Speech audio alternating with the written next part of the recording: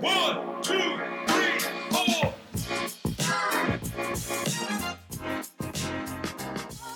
Welcome to Straight Edge, the podcast. My name is Clive Allwright, and along with my amazing guests and co-hosts, we're going to be having some brutally honest and sometimes confronting conversations around all things of addictive behaviour. Now, as it happens, I've been a hairdresser for 37 years, and during my career, I've met many people just like me that have also struggled in the many different areas of addiction. So our main focus of this podcast is to chat with as many people as possible from the hairdressing, barbering and media industries, along with some pretty smart people that work in the fields of addiction to get a deeper understanding of why so many of us struggle with the balance of family, careers, health and the day-to-day pressures of life. So if this sounds like an area you'd like to dive deeper into, make a cup of tea, sit back and listen to Straight Edge, the podcast. So I had a quick look around. I went, I'll have one of them, please. And there was this bottle of Southern Comfort on the thing. And I like the shape of the bottle. You know, it's a vile place to be. You know, self-destruction. I opened up the cabinet because I wanted a hair of the dog. And my young daughter had written a note. Daddy, please don't drink anymore. In my drinking, my mum told me she was ashamed of me. That hurts. When your mum says they're absolutely ashamed of you for your behaviour. And it went from that to she said to me how proud she was of me, how much she loved me. And there's written on there, this is Mrs. Roberts, her son's getting an MBE today off the Queen. Hello and welcome to another episode of Straight Edge, the podcast. I'm very, very humbled to be in the host chair today. I'm once again flying solo. It's right at the end of the school holidays, and Amy, it's her daughter's birthday today, so she's out having a party, and so I'm very blessed to be here in the studio with my guest today. And there's one thing I was thinking about this before we actually, as I was rushing home from the salon, driving like a madman to jump online because my next guest is in the UK, and I was thinking to myself a moment of gratitude because since I've started this project of doing this podcast, the amount of people that I've met that I would never have got the chance to chat with, it's just been incredible. It's been an incredible journey, and today's definitely no exception. Now, my guest for today first came on my radar, was first introduced to me when I was having lunch with my good friend Anthony Whitaker, and he was telling me he'd just done a recent interview with Stewart Roberts, who's got an MBE, and he said, Clive, you're going to love this one. And if you haven't listened to the episode with Anthony Whitaker from Grow My Salon Business, it's episode 171 of Anthony's podcast. It's an incredible story, and I know it was 2022 December when that came out, so I'm sure a lot has happened since then, but I'm not going to prattle on for too much longer. Stewart Roberts is my guest today, MBE. He's founder of Haircuts for Homeless. Do we call you Sir, Stewart? I guess you're technically a Sir, right? It stands for Massive Big Head.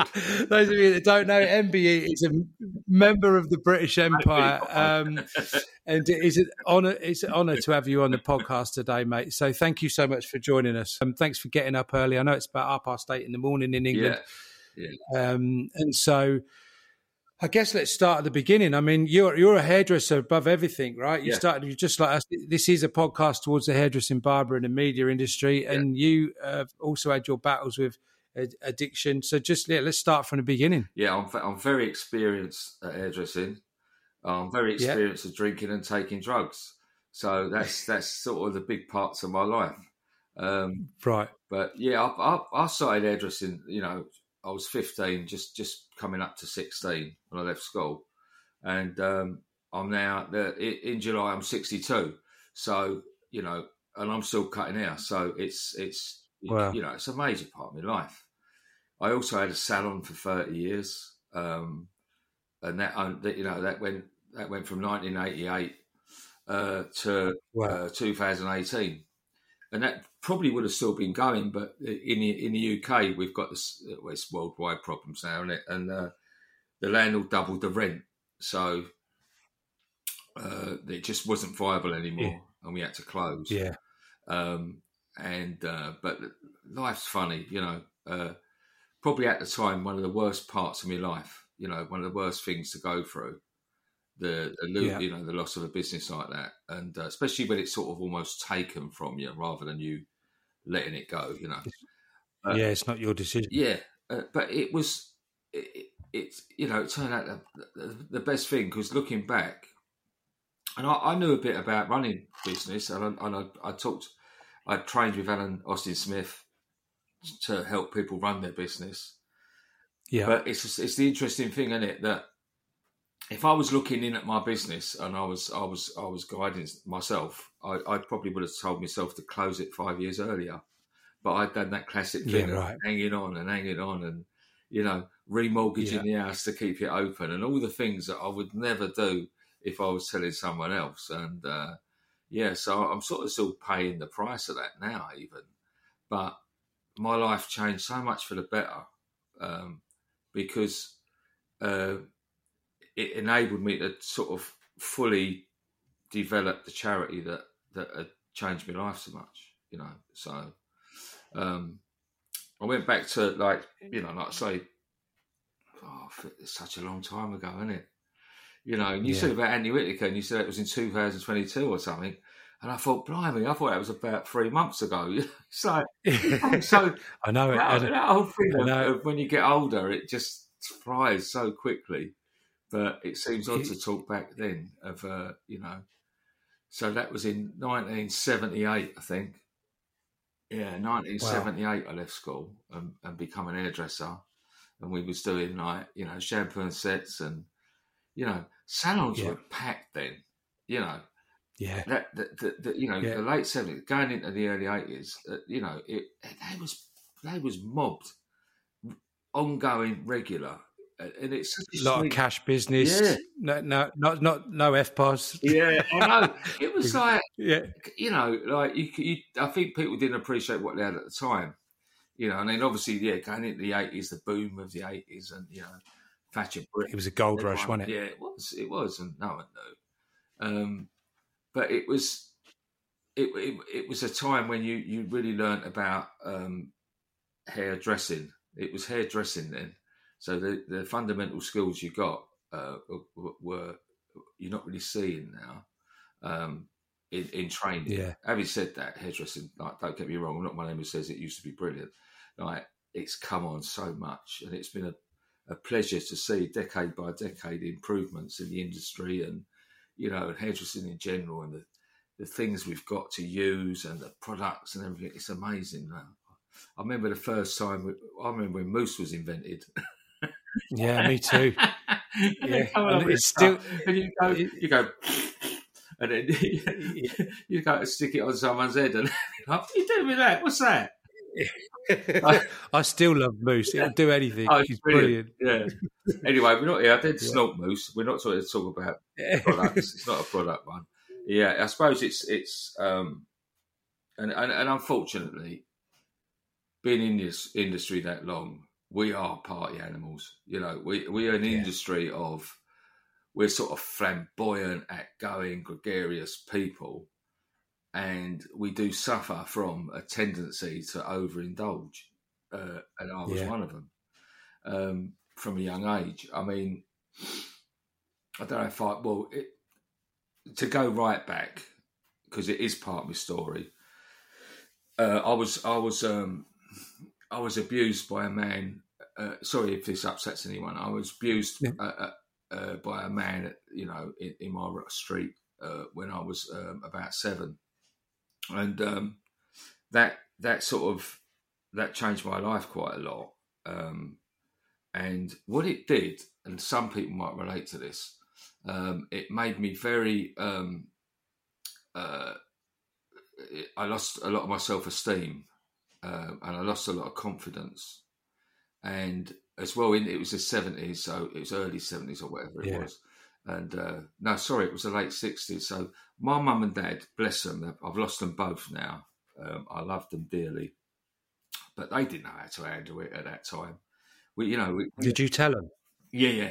I innocently, because I sort of just, I didn't, I was sort of so young and innocent. I sort of didn't really know what was what. And then obviously, I said, and then they went into oh my God, what's going on? And my dad was an old Scottish ex-army guy, so he wanted to go and sort him out. Kill him. I don't know. Yeah. But their attitude at the time with them was, right, you mustn't say anything. That's, it was like, I was made to feel very dirty and naughty, right? Oh my God. But I don't blame them Yeah. because they didn't know how to handle that. We didn't have No, that's right. we didn't have the things then of the enlightenment that we've got in this day and age. So they done. I know now as I'm an adult that they done the best they could with what they had to deal with it. But effectively, what that did to me was then made me think that something, I'd done something bad, and I had to repress everything. And it was an odd thing that when I was later in life, I was driving, so I was old enough to drive, and I sort of come along. I've never seen him since, and I was a big fella then, and I was a kickboxer and everything, and I could handle myself. You know what I mean? But, yeah. And I saw him in his garden or something, and I regressed immediately back to that 7-year-old boy. And in a panic, I sped off in my car. And I honestly would have thought, the guy I was at the time, I would have thought I'd have jumped out the car and bashed him up, Yeah. But no, it's a weird thing. It's a weird thing that the power that stuff has over you. And it was fight or flight, it was flight mode, and I was off. And did you block it out until, sort of blocked it until that point, and then by seeing him, it's just brought it all to the surface? Yeah, I blocked a lot of it out, and but it was sort of came back, really hit me hard, at that point. But funny enough, by then I was already on the road of my addiction, because when I was about, I think we was having. I say when I was about 14. It weren't. It was before that. When you was about 12 and that, we go to the local working men's clubs as a family, and then your dad started letting you have a little half pint of beer and everything. Yeah. But the real one was banned on the Saturday night. Yeah, it was real sort of, or nicking a bit at family parties and that. But the real one came when I was at a school disco thing, and we all tried to get in the local pub. And I got turned back out immediately. But for some reason, I got served. And I got up to the bar and I went, and she went, "What do you want, love?" And I thought, I hadn't thought that far. I don't know what I want. So I had a quick look around. I went, "I'll have one of them, please." And there was this bottle of Southern Comfort on the thing. And I liked the shape of the bottle, and I was like, my God, I'll have one of them, And she went, anything? I went, no, just that. So I think she meant, "Do you want to mix it?" I was like, no, that's all right. So I knocked back this large Southern Comfort, and anyone in recovery will know this. It lit me up like a pinball machine. Talk about brave juice. It was like, boom. And then I went, "Oh, can I have another one?" Yeah, boom. And I've come out of there 2 foot taller, 3 foot wider, and 4 times as good looking. Went straight back over to the school disco. I thought I could dance. Brilliant. Picked a fight. And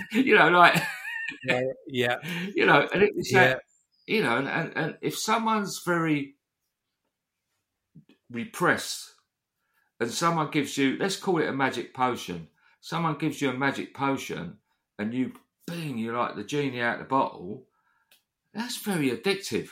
That you want that again. And unfortunately, you keep chasing after that. That's right. That initial high. Yeah, and then and what happens is then it becomes a big part of your life very quickly. So you're chasing that, and it becomes part of going out. So that becomes your main part. Go out, get drunk. Go out. You don't. You never. In the end, you don't even contemplate. Well, that's why. Well, I've got to. If I'm going out, you organise everything. I can't. You don't want to drive, don't that. So everything evolves around it. Without you, it sneaks up on you. It's progressive, isn't it? Yeah, it gets you. So then, sort of relating to my career-wise, I was already at it by the time I left school. You know, I remember I hadn't been drinking, but one of my exams I failed miserably because I was so hungover from the night before. You know, and I look back, that was like 15. You know, and you think, what's that all about? And then, you know, I went into work. I think I went to get into this salon. I wasn't even going to be an hairdresser. You know, I was going to a place in college, this, that, and the other. I was going to do something else. But I really fancied this girl, right? This local girl. And she worked in the hairdressers. And then someone I knew was an hairdresser. And I thought, I'm going to go and see if I can get a job and work there, you know. And as it turned out, it was one of the best local hairdressers in the area. And I couldn't get in the one she worked in, so I was in another branch. And I thought, I'd give it a go. But there again, the addictive thing, that first week's trial, I loved it.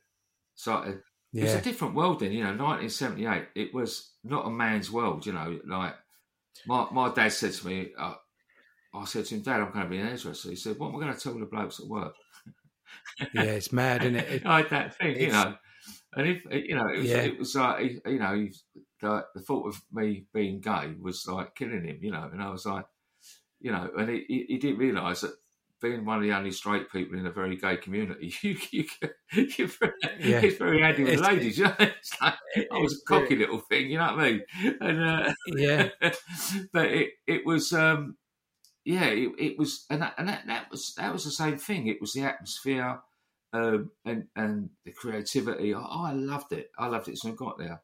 You know, it was the same thing for me. Like I actually started off as an electrician's apprentice when I first left school, and so I was working on a building site, and it was so cold and wet in England that, you know, it was miserable. And then I met some people that worked in the local hairdressers, and they had really cool hair. Yeah. They were surrounded by lots of girls, and I went, "This is for me." Yeah. And I went, and I was in the warm, and and at that time it was like, you know, Miami Vice had just come out in the 80s, and all the men were getting their highlights, and I was like, this is exactly what I want to be indoors with with all the pretty people. Yeah. This is great. Well, that's really odd you saying that, because it threw me when you come up, because you were the dead spit of one of my mates. And he's an electrician. Really? And honestly, you could be him.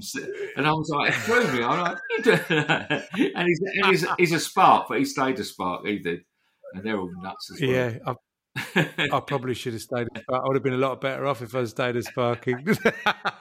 Yeah, see, that's all right. But no, sorry to interrupt. But it's interesting because so many of us fell into hairdressing. Like we did a survey years ago with another business that I've got about, did you always want to be a hairdresser or did you fall into it by chance? Yeah. And it was 50-50. There's 50% of our industry out there that just discovered it by chance. Yeah. And for me, like, that really relates to a lot of my story with addiction, because I found my tribe. Yeah. Like I loved hanging out with hairdressers, and it opened up a world to me that I was like, whoa, you can do anything in this game. Yeah. And that's when I got, exposed to drinking after work, drugs, you name it. It was all there, you know. It was a big thing. But sorry, carry on. That's right. Well, I was funny enough. I was really anti-drugs. I hated, drugs. People taking drugs was the scummiest thing on earth to do, you know. And then the 80s come, and I went to my first rave. Yeah, that's exactly what happened to me. Took my first pill. And it was funny because we all went up. I went, this crowd they'd all been doing it for a little while, and I got talked into going. And we done the raves was in fields in England, and they was like, and we used to meet up on the M25 and all that, a minibus full of us. So this first experience of mine, and I'd already, I had a bottle of vodka with me in the minibus. And they was all, they'd all gone and bought bottles of water and everything. And after I didn't get it, I was like, oh, do you want one of these? Oh, nah, just stick that. I don't want that. I'd had a good drink. I mean, it's just going to go in this place. It was an aircraft hangar. And it ended up in the Sun newspaper on the Monday. It was like, well, I think we might have been at the same place. Really? Was it? Yeah. It was like, and I goes, no, I don't want that rubbish. And then someone said to me, one of my mates, he went, "Oh, go on, I'll have it." He goes, "Have half with me." I went, "All right, I'll have half." Right. And then I goes, "These are shit, aren't they? They don't do nothing. These are rubbish." Sorry, I have to swear. These are rubbish. Yeah, yes. And I'm going back to the minibus. And because I still have half a bottle of my vodka left. I went, and the next thing they said, I was on a podium, on the top of this podium, dancing. I was up there for about 3 hours. Maybe this is something in this. Of course, in the end, and it goes, and the same thing.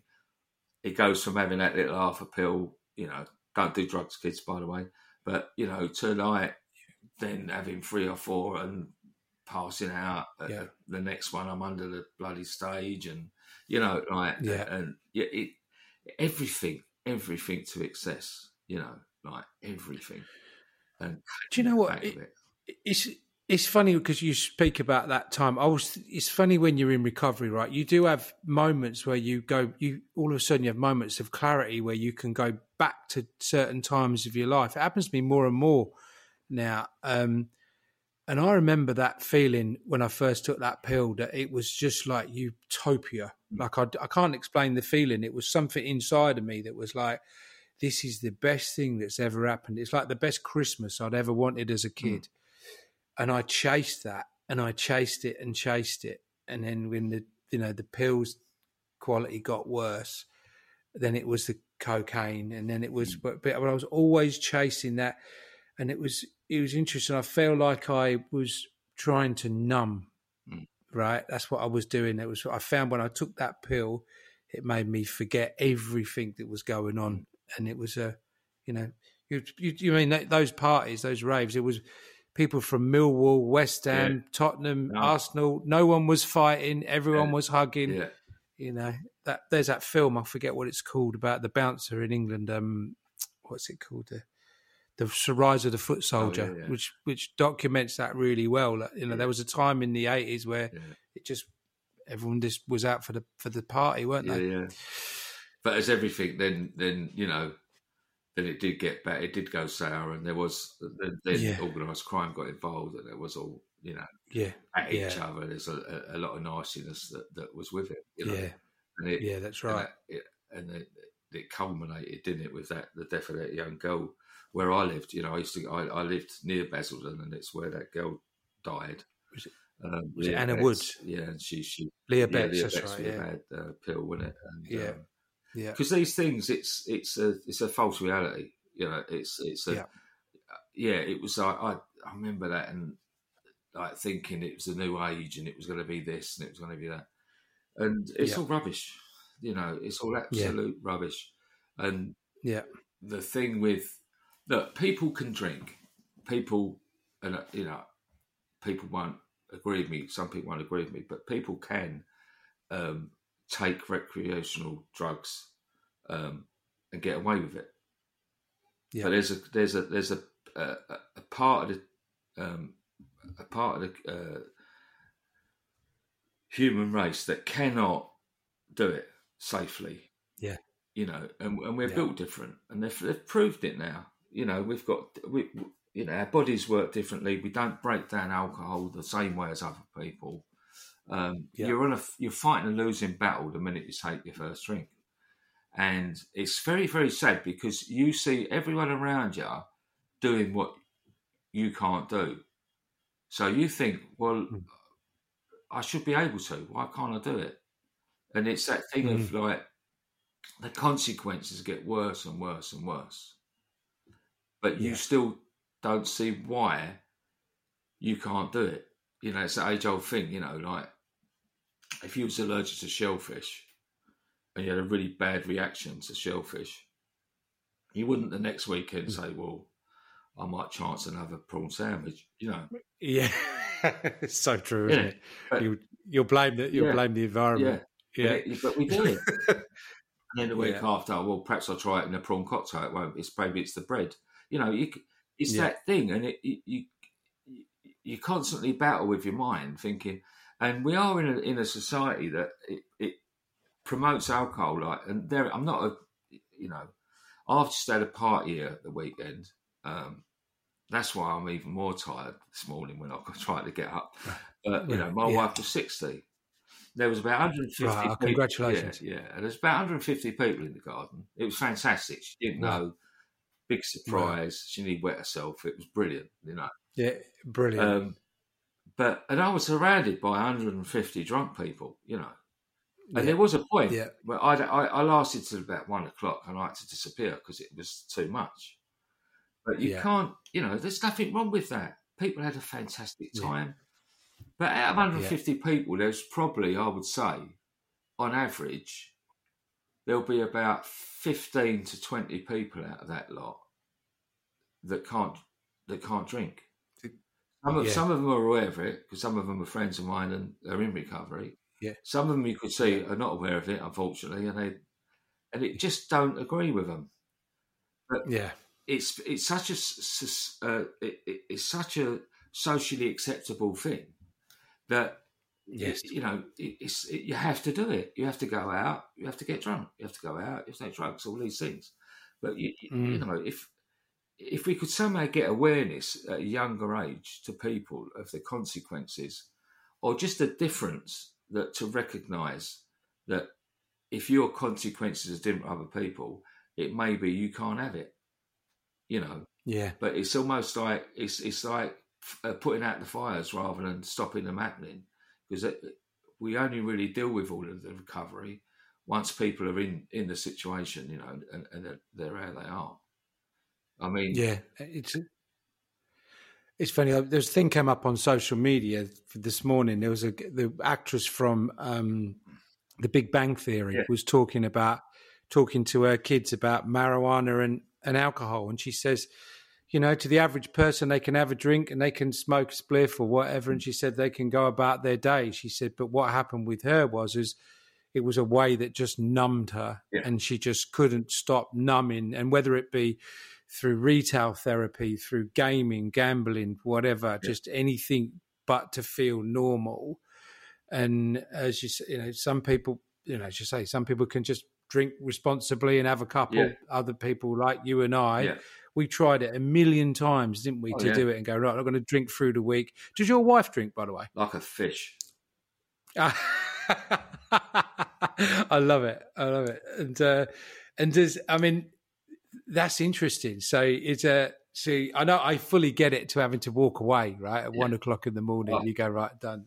Fair play to you. Yeah. It's, I mean, I was, it was my house. So I had to, and to be honest, it weren't too bad because when it's your party, you're so busy running around doing stuff. The time does looking fly. after you. I have had parties when I've left at 10 because it's been, everyone's drunk. They're talking the same old rubbish and they're in, and then spitting on you. Spitting on you and trying to unload. I try, I don't drink that much normally. I don't care what, I don't know my business what you do. I'm like this sort of, they sort of, they gravitate towards us if you're a sort of like a sober guru, I only have a bit I don't give a, I won't swear. I don't give a flying, mate. Crack on, do what you want to do, And you get one of them in your ear, and you go, anyway, I'm off. I'll see you later. You can't get away. Or they're like, so was you an alcoholic then? Like, well, it didn't seem like you were that bad. You can have one or two, and it's like, no, I actually can't. I wish I could. But that's the difference. If you stop smoking, right? You stop smoking and you say, I haven't had a fag for a year. They want to go, you can have one, can't you? Everyone goes, well done. Well done.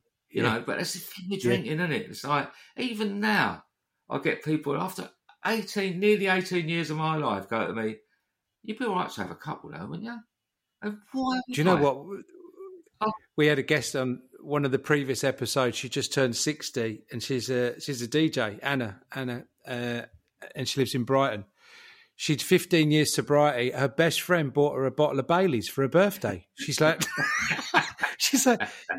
what part of this don't you get? Yeah. And he's like, oh, sorry, I wasn't thinking. But she gave it to her daughter. But talking about smoking, I'm now on week 4 of stopping smoking. Now, I don't know about if you smoke or if you did smoke, but stopping drugs, stopping alcohol was tough, but the stopping smoking was the hardest thing I've had to go through. I mean, for me personally, anyway, because the physical thing of withdrawals of like losing my mind and having, you know, anger, fear, resentment, you name it, it was all going on. But I'm proud to say I'm week 4 this week, so it's good. So yeah, it's a big one, that one. It's funny because I stopped drinking, I stopped smoking for a while and for a couple of years, and then just picked it back up again because it was the one thing that I could do that didn't really affect me on a day-to-day basis, and it was enabled me to feel like I was being a naughty boy. But it's taken me a long time to stop. But anyway,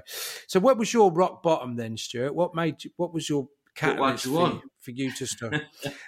Which thousands of them were there? Yes, it. I mean, I hit me rock bottom and I bounced along the seabed, and that's what we all do. We all have this. Oh, what was your rock bottom? But we all had. Well, it is. What was the bottom that made you do something? That's the only difference. What was the bottom? And if you hadn't done it, it's all about taking action. So if you hadn't taken action, you'd still be bouncing your backside across the bottom anyway. So it's that one for some reason. And sometimes you go through worse ones. I mean, I've done some terrible things that I'm ashamed of that I can't put right. Me too. I can't. So, and they were on their own. Each of them were enough to stop most people from drinking ever again, but not me. My one was fun enough. Was in the place I'm sitting in at the moment. It was a Sunday. We'd been out. Me and Julie got 4 kids. They was all very young. They was into the theatre school stuff, so they were doing a show on a Sunday, and it was Julie's niece's birthday. So after the show, we was all going for a meal. So my head was on the meal like straight away. And that's one of the sad things, if you see me now with my family, with such a close family, and they're great kids, they are really great kids, and we're all so close.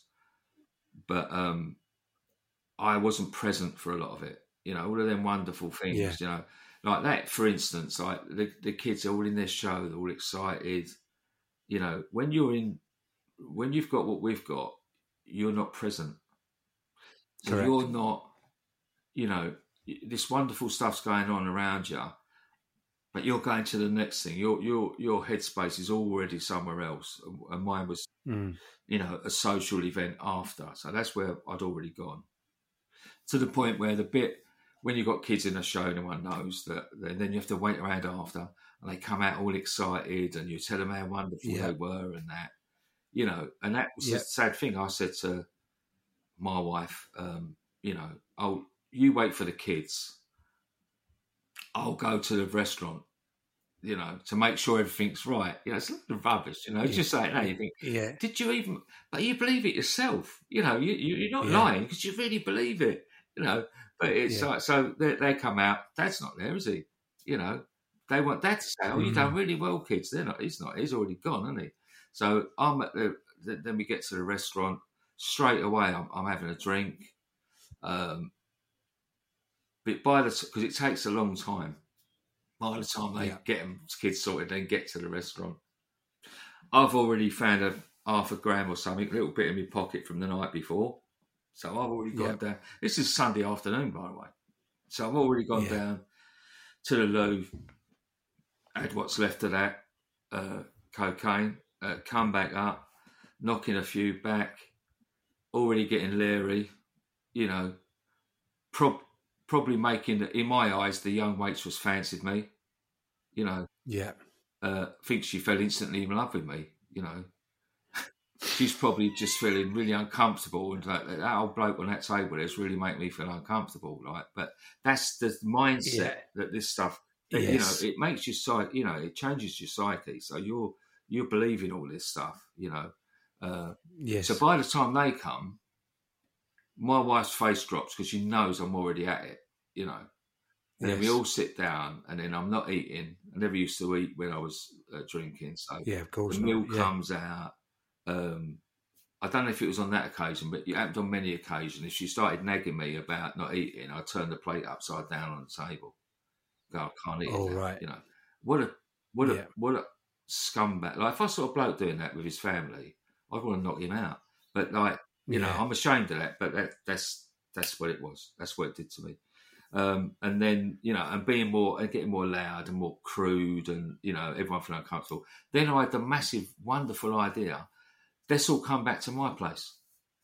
Like, let's all go and have a party.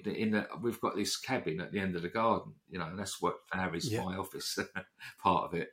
Yeah.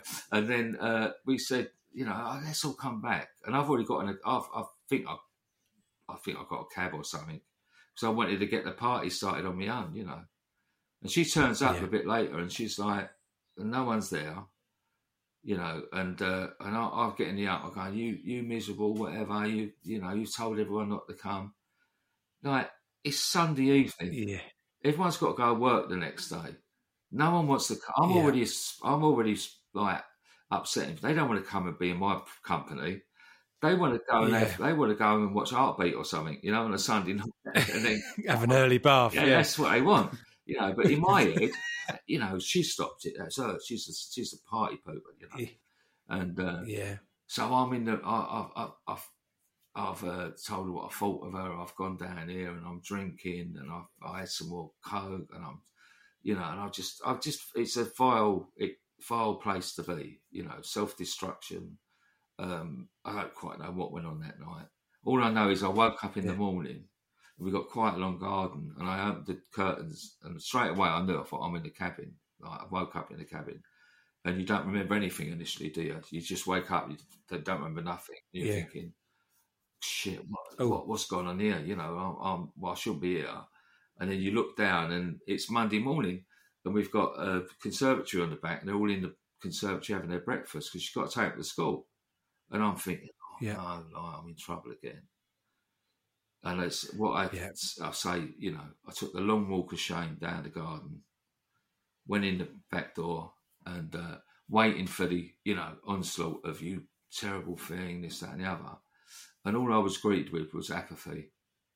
It went deadly quiet as I walked in. And the kids were eating their breakfast. She's just not even wanting to look at me. They've gone beyond the point of anger. It's the point of, like, disgust. Oh, yeah. And she took the kids to school. I opened up the cabinet because I wanted a hair of the dog. And my young daughter had written a note, Daddy, please don't drink anymore. Oh, wow. Yeah. And that was my one. Yeah. That hit me hard enough in the guts to make me feel low enough. Not really, I'd say, to stop, to do something. So I you know, I got the paper, I looked for the number, saw the local Alcoholics Anonymous number, phoned it up, someone answered, someone talked to me, sounded like me, didn't sound, you know, like condescending, they just sounded just the same as me. Went to a meeting and grabbed it with both hands, because I had sufficient shame and remorse to do something, take some action. But I'll clarify that now, because it's a very, you know, it's a very almost a sentimental story to it, because there's, you know, but I clarify it by the fact that if any part of that action got stopped, my addict mind would always make excuses. So I would have quickly justified, is the word I'm looking for, I would have justified it. And I would have quickly said, like, oh, well, what it is, you know, it weren't that bad. And, you know, like, I don't know what all the fuss is about. I would have probably accused my wife of writing the letter, or, you know, all of these things I would have gone through in my mind, you know. And, but that was the point, you know. It's mad, isn't it? It's a mad, because the stories we make up in our own minds to tell us that it's okay. or that it's not that bad. You know, I just was reliving it when you said you opened your eyes in the cabin. I mean, I can recall nights like that where my wife has just gone and, you know, left me. And then in my own mind, I'm like, I'll show you how much I can fuck myself up, you know, and I'll show you that kind of attitude. And it's like, all I'm doing is just destroying myself. And she said it to me a few times. She went, you know, you want to kill yourself, or, you know, drink yourself to death, but you're not doing it in this house in front of these kids because it's just not on, right? You know, and I'm like, you don't know what you're doing. And I can relate to so much you're saying, and it's you know, it's really quite. And sadly, there's many people that don't break that cycle. There's only a small amount of people that get into recovery and stay there. You know, it's minuscule, really, when you look at it. So, congratulations, and but mate, thank you for sharing that story. You know, that getting to that point. But I know you've gone on and done some incredible stuff. Right? You've really just changed not just your life, but many other people's lives. And I didn't really I did a terrible job of the intro at the beginning. But not only do the haircuts for homeless, but you've also got the podcast, Hear Me, See Me. Where you get to talk to other like-minded addicts, which I've got some personal favourites which I've listened to. But what you've done with you've mentioned your salon closing down. I do recall on the Anthony Whitaker podcast where you spoke about, you know, locking the key, putting the key in the door and closing the business, and then another door opening. It was almost pretty wild how all that came about, right? And then it was a turning point for you. So do you want to share a bit about that? Yes, sure. I mean, I started, I was in recovery, as you know, I was in recovery. So it got to about 10 years and I've been doing everything that we're urged to do. I mean, we're urged to freely give what was given to us. So you give your time to try and help other people who are struggling. So I used to go to the local Salvation Army on my day off on a Monday, and with a few others, we used to go and like chat to the people there, and if anyone who was struggling with sobriety, you know, or drinking and drugs, we used to go and have a chat. It was almost like, I suppose it was a way to try and a recruitment drive, really, to try and get people into recovery without, you know, being one of these people who's, I don't know, but they sort of, the people who, you know what I mean, like anti-smokers, you know, when they stop smoking, you know, and they keep banging on about it. I didn't want to be one who bangs on about it anyway, but exactly. It was useful. We used to go and meet some people. Like, sometimes no one would have talked. Sometimes it'd be quite good. But I saw a guy in America, Mark Bustos, and at the time there was no one really. I didn't know of anyone doing it in the UK. It was a big thing. He was doing it over in New York, and he was doing these street makeovers. So he would go out and put his chair out. You see lots of it now, but he would go out, put his chair out, get the guys who are homeless, and he'd give them a little fresh makeover. And it was so fresh and unique that I'd never seen anything like it.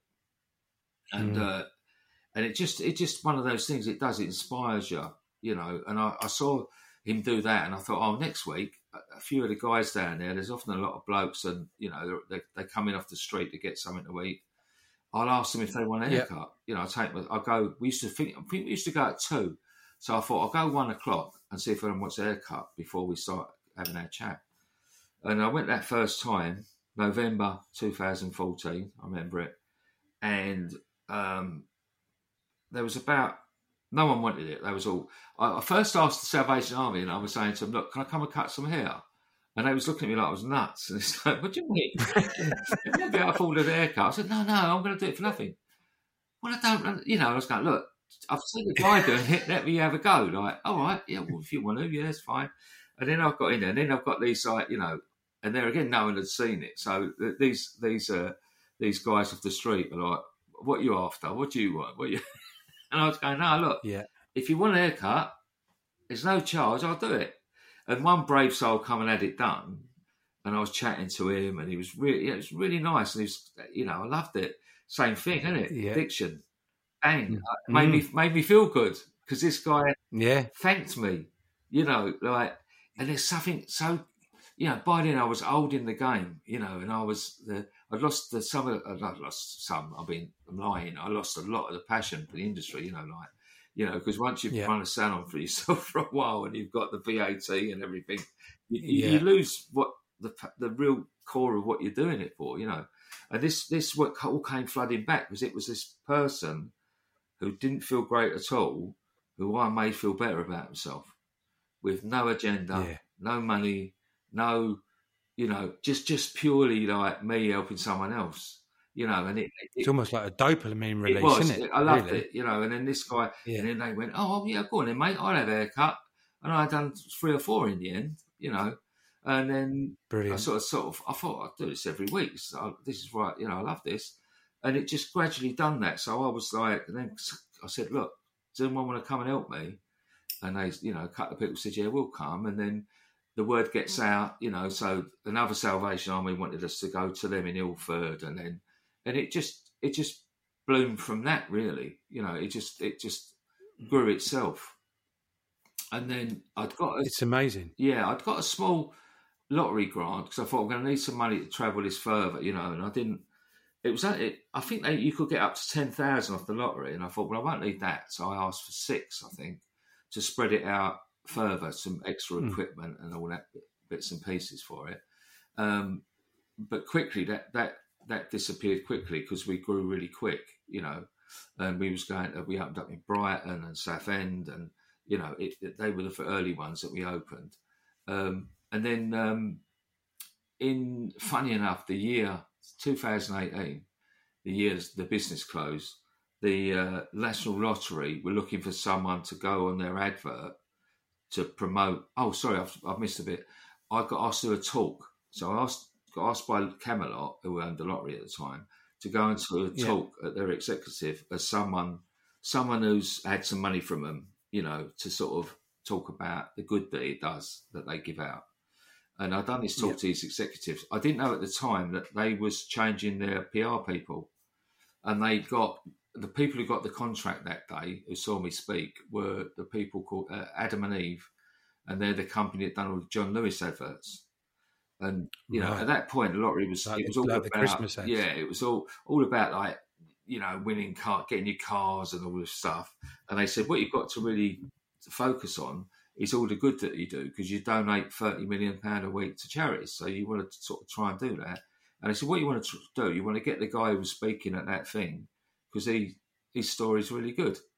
So we ended up on the actual TV advert for the National Lottery. Brilliant. And like, that stuff's gold dust. Like, TV coverage, I underestimated the power of it. But ironically, the day my salon shut, the day that I turned the lights off after 30 years of my life, was and that evening was when the advert aired for the first time during the advert break of the X Factor. Now, there's a lot of people watching X Factor on a Saturday night, or used to, and so that went out massively, so my phone went, that's bonkers. It's to be the same day is incredible, and to have that actual, I couldn't even enjoy it because I don't know why I did it, but I put this video of me turning the lights off and just put it out there. Look, we're gone, we're done, on social media. Done it. I put it out there, and it done a lot of good. I got flooded with messages of, fantastic, not fantastic, I wouldn't say that. No, I really appreciate what you're saying, because we're going through the same thing. We're every month, we're not far away from doing what you've done, it really helped a lot of people, I think, because we were sort of looked to have quite a successful business, and, for us to close, it meant a lot to people. So I'd already got, my phone blew up with that. And then, which is that honesty, it's that level of rigorous honesty that you're just putting it out there. It kills me, mate. I wish I wasn't like it, but I'm a murder, because I'm an open book, and I've tried to not be, but it's what I am, So do you think Do you think that's what recovery gives you though? Because Yeah. I'm like that. Like I Yeah. think when you're in recovery, you don't have. When you're in active addiction, you have secrets. Yeah. Like the old Clive would have got made up some story that this, that, and the other, or whatever. I would have just gone out and Yeah. put stuff on about landlords. Yeah. But when you're in recovery, you go, it's just the end. It's just like that higher power. You're handing it over, Yeah, aren't yeah. you? Yeah. You just go, well, it is what it is, Yeah. and I'm now onto the net. And so I think that's It's a lot to do with your journey. quite and freeing, isn't it? That's, To be it's like freeing that. to Yeah. go. You know what? I'm not gonna. There's no secret. There's no smoke and mirrors here. No, and that's I'm not in my. Yeah, well done. But I had to turn my phone off for about 24 hours after that because I just got flooded with, when it went on the telly, and we couldn't really even. We were so busy. Me and my sister, who helped me run the business, were so busy, like then having to empty the shop out. We had receivers in. We had all this. It was horrible, horrible stuff that goes on with it. So we couldn't really benefit too much from the advert. But lucky enough, they redone it about Easter the following year, 2019. They hit another run of it, and it was on everywhere, and it was on. I love fighting. I love the UFC, and it was. My highlight was when it was on the adverts in between the UFC one night, and there's my face on it. I was like, "Yeah, go on." But it was. I think my kids loved it because it was on the adverts for Love Island or something like that. It was like, but that's awesome. But it really did boost it, and we could act on it then. So we got flooded with emails. Everyone wanted. So we went from 50 to 100 volunteers that we got straight away to 300 in a couple of weeks. We opened more sites, and we got the recognition, and we got noticed by the industry, and we've got some wonderful supporters in the industry. Like the industry has really taken us to their heart. That's fantastic. And I'm really grateful for that. And then it culminated, I suppose, year before last when I got the notification that I was up for an MBE, which felt really weird. And my mum, bless her, she's like, my mum never gave praise, or she was a funny thing, my mum. And I go to her, Mum, you couldn't tell anyone, but I thought, I'm telling you, Mum. My sister, because she opens all the emails, so she saw the emails. And I was round there and I went, Mum, I'm getting got a bit of news. She went, what's that then? I went, I'm getting an MBE. She went, what are they giving you that for? All right, Mum. And then unfortunately she got, just after Christmas, like, you don't know when you're going to get it throughout the year. It could be the beginning and the end. You don't know. And she had cancer, my mum. But all of a sudden, she weren't even ill, but they told her she had cancer, and it was pancreatic, which is very aggressive. And it was and it did turn out 3 months start to finish. And it was the day when, funny enough, it was the same week I just found out I had prostate cancer.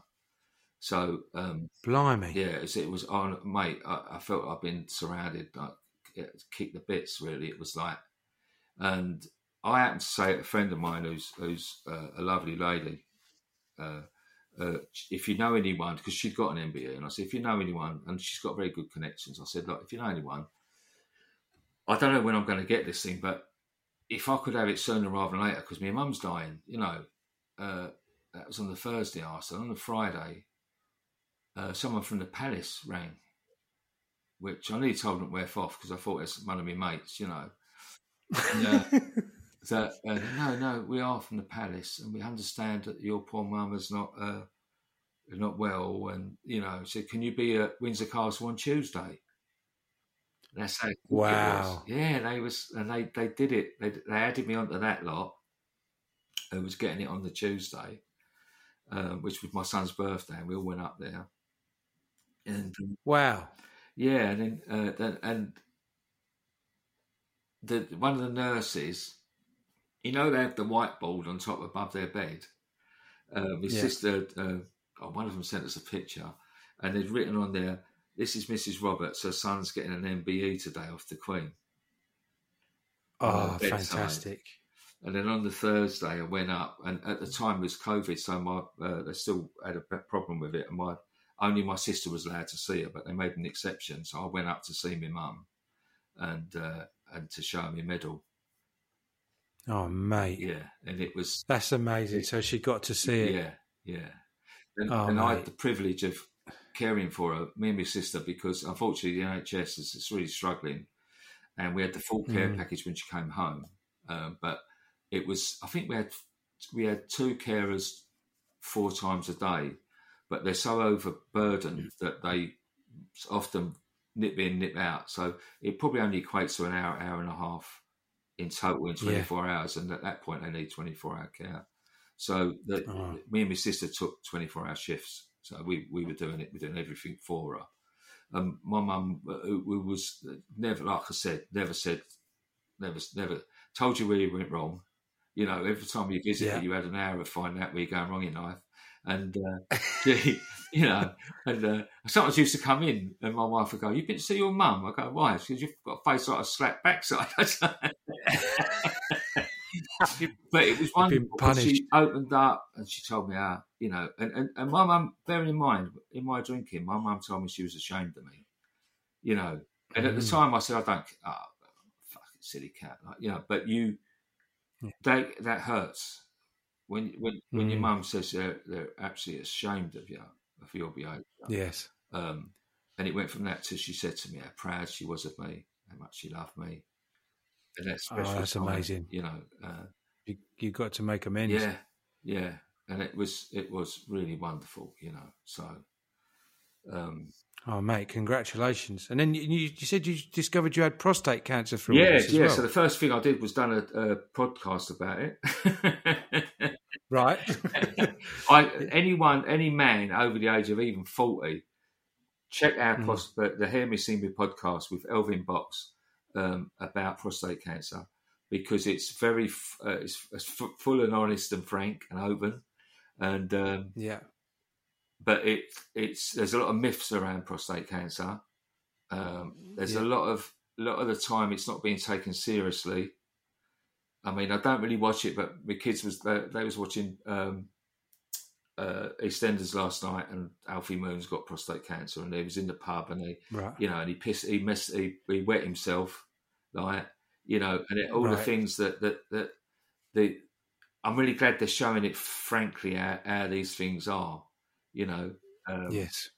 And there's all sorts of things. I won't go into it on this, but, you know, definitely any men, or even anyone with a prostate, you know, because I believe even if transgender, I think even some people have had surgery, sometimes they've still got a prostate. So that's overlooked, you know, like anyone with a prostate, you know, get to 50, and then, but unfortunately you have to make them check you know, because they sort of try and put you off, you know, so men don't get looked after in that way that women do with their smear test. Do you, just quickly, is it just, I mean, I know that they do it over here with the blood test. Is that the way? Yeah, just a simple blood test, isn't it? I mean, all the men, all they think about is having their finger put up their bum. You know, and they go, "Oh, I've got a finger." Yeah, no, it's a blood test. Like, don't even. Which, let's be honest, if you give you a gin and tonic first, it's quite nice. Yeah, you know? And you've all after it at some point, so don't make out. Oh dear, I can see that getting cut out. But anyway, that'd be fun. But no, it's something that we should all do. I know they do the thing. I mean, it's global now with the gentleman's motorbike ride. You know, the Movember and the prostate thing. You know, it's anything to do with awareness, right? Yeah. Stewart, I'm going to hijack. I'm going to really want people to listen to Anthony Whitaker's episode with yourself, but there was a bit in there which really resonated with me. Just was about the guy with the shoes, right? Do you remember that bit where the guy was kicking off in the thing with the shoes in the place? And that's. Do you want to just briefly go over that? And then all it was, you know, people. You know, they see the pictures. We have pictures on there of all these wonderful makeovers of our guests, and they you know, looking great. But and I don't ever say this to you know, I don't want to put any volunteers off. because it doesn't happen often. Occasionally it gets a bit heated. Someone's kicking off. And that's why we liaise very strongly with the centres we go to make sure that all our volunteers are safe. I've got to say that. But we was in Liverpool this time at a very busy session, and this guy was really kicking off, a nuisance, and he was just making. I wanted to knock him out, like it was like, my tolerance had gone, and he got chucked out, and everyone was like, "Oh, thank God he's gone," right, But as I'm leaving, he was outside arguing with someone, like again, and I looked, and I could hear what he was saying, and he was standing there in bare feet. Now Liverpool in the winter is freezing, and he was saying, all I want is a pair of effing shoes, because someone had stolen his shoes while he was asleep. Oh, bless him. Right. Yeah. And then all of a sudden, I felt terrible because I thought I was judging him. I'm looking. I'm the person who shouldn't be doing that. If anyone, I'm there, and even I was like, I'm a human being, so I'm thinking, no, I didn't want to know, And then when I saw that, I thought, how dare you judge this person? I just wanted some warm feet. You walk around with no shoes on in Liverpool. Anywhere. Yeah. You're gonna have the hump. You're gonna be angry. You're gonna be tired. You're gonna be, and that's what I sort of say to people. Don't look at the behaviour. Try and look at beyond that maybe there's a reason for it. It's amazing what you do, mate. And last time I heard, you had about 600 volunteers. And how many places you got now? We've recruited over 600 volunteers. We've opened over 80 projects. That's amazing. And we've done over 60,000 haircuts now. Congratulations. And this year we're 10 years old. Oh, mate, it's brilliant. However, I must clarify that some of those volunteers have done it for a while and we're grateful even if they do it for a year, and if circumstances change, they don't do it now. Some of those centres couldn't maintain. So I would say out of the 80 odd we've done, we've probably got 55 active projects on the go. We've lost some. We lost a lot through COVID, so we're building them back up. Sure. We're opening new ones all the time. But the cost of living crisis in the UK at the moment is that a lot of people are very, very hard up. Where they used to be able freely to give up half a day, they've just got to earn their money, and I understand that. Yeah. The only thing I would say is if you can afford to do it, when you're in this position, see, this is what happens, like, we get to a position where we haven't got no time to help anyone else. But then we get, everything gets on top of us. Now, I've had so many things in the last few years, and I battle constantly with depression. It's a massive fight for me. I get days where I can't get out. I just cannot be around anyone. I can't get out of bed. It gets very, very dark, sometimes. But the thing that gets me through, the thing that got me through even when I lost the business, when I was at my very lowest point, was going out and helping other people.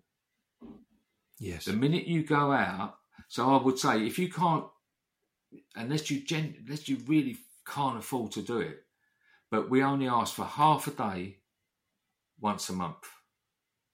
Now, even if you've done every other month, that'd only be 6 times a year. That'd only be 3 days out of 365. Right. But the benefit you get will be 100-fold, because you may then, where everything's getting to you and you're getting down and you can't, you've got the bills and everything else, you go out and you speak to someone and you help someone who's got nothing. Or like that guy hasn't even got a pair of shoes, Yeah. Or there's women who have got young children have been thrown out of their landlord's thrown them out and they're on the street. Or the women's refuges that we go to. We went to one yesterday, and just women who have been through the most horrendous things. And, you see them get that lift. Yeah. Just that will make you feel so much better about your lot. It'll increase your gratitude tenfold So, anyone who wants to get involved with Haircuts for Homeless as a volunteer, please email us, because we very rarely get someone who said it's not for me. Occasionally, but very rarely, nearly everyone, and we've got people who have said it has changed their life. Yeah, it's amazing when you give out, you get it back, right? Yeah. And then, I'm sure with the global cost of living crisis that, we all assume that it's men that are just going to be cutting hair. But as you just said, it's women as well. Like there's women with children. Yeah. It's even here in Sydney, there's a homeless place just down the road from where my salon is. And I've never seen the lineup for the food that's not just with homeless people. It's people coming out of their houses that can't afford to eat that are lining up for the free food. It's around the block. Yeah. It's 14 years I've been in my location, and I've never seen the line that long, and it's there, and it's most nights, and it's as I say, you would it's amazing to be able to give that and make people look and feel amazing. We've been chatting for a long time. We're nearly up to time, mate. In fact, we are over time, but I could talk to you all day. But just quick, I don't want to rush this, but I heard you talk about the coffee table book and about the book and the podcast of how you document. Do you want to explain a little bit about that? Quickly, it was got a wonderful man called Jack Eames, who's a very well-respected photographer for the industry. Like he does a lot of the collections for the British Air Awards. He's an amazing photographer. He came along a few years ago and just said, look, he was introduced. There's another fellow was Lee Keats. He was there as well. And they had this idea. It came from, I can't remember where it came from, but it came about this idea of documenting some of the makeovers we got. But not the makeovers, that sounds wrong. It's more the documenting the people that, humanising the face of homelessness. So it was like, these are people, and then trying to get their stories. And we decided to do a very high-end coffee table book. It could have been, like a paperback or something. We wanted a high-end art book, and we pulled it off. We pulled it off because it's a beautiful book. You can see it on our website. It's for sale on our website. I was going to say, where can we find that book? That's amazing. It is, and we've got thousands of pictures because he followed us around for 2 years. Wow. All on his own time, all on his own. It cost him to do it, and then we done a crowdfunder. We raised the money to publish it, and that was incredible. So it's now available online. If you wanted it in Australia, it would cost a bit more, because of the postage. Just the shipping, that's right. I think it will grace any reception area of any salon, because amazing. Because the money all of the money goes to us to help these people, but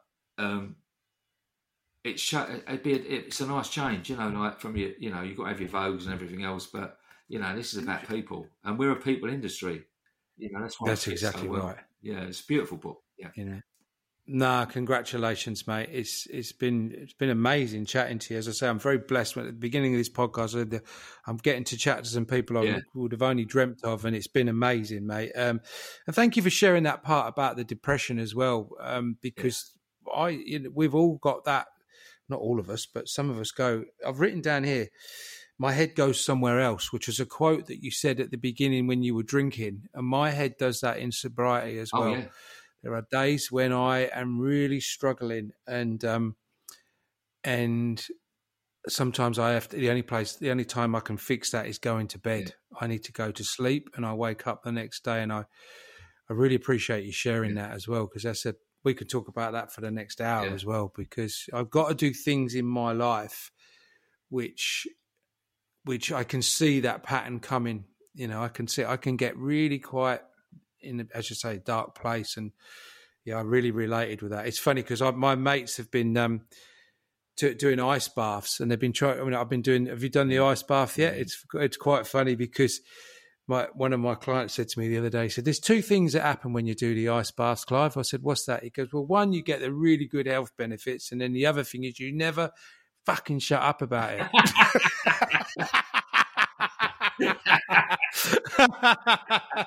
And it's like, there was a few things when you were talking about preaching about the smoking and that, you're like, no longer being at the parties with, people, talking to you about, I'm not drinking this much. And it's like, I just go ice bath, and then people walk away, and I'm like, great.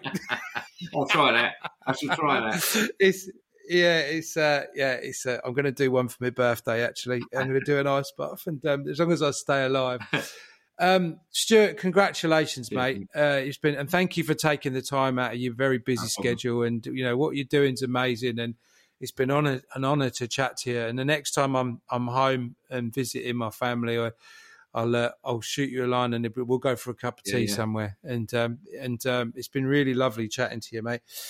Is there anything you want to finish up on before we go, or to you all? No, just pretty much. Like we're a tiny charity.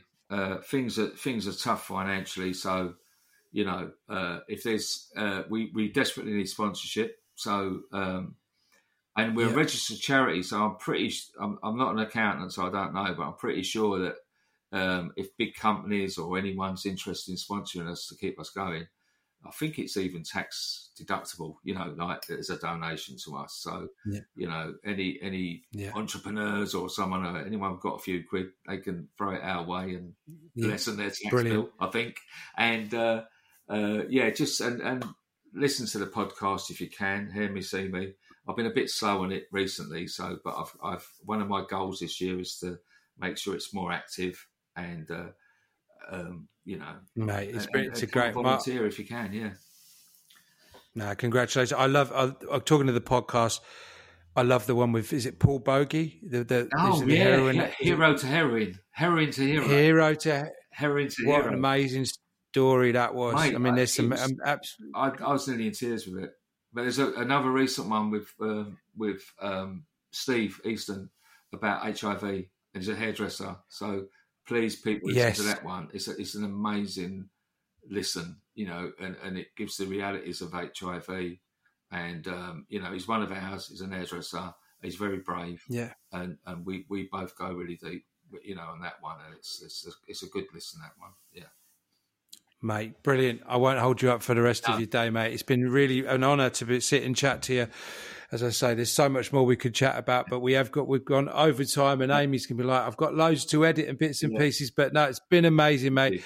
All the very best. We wish you all the very best. Yeah. And those of you that are listening, you've been listening to another episode of Straight Edge the Podcast, and please check out Hear Me, See Me podcast with Stewart, and check out the charity, and grab yourself a book for the coffee table. And thanks once again, brother. Cheers. It's been great chatting to you.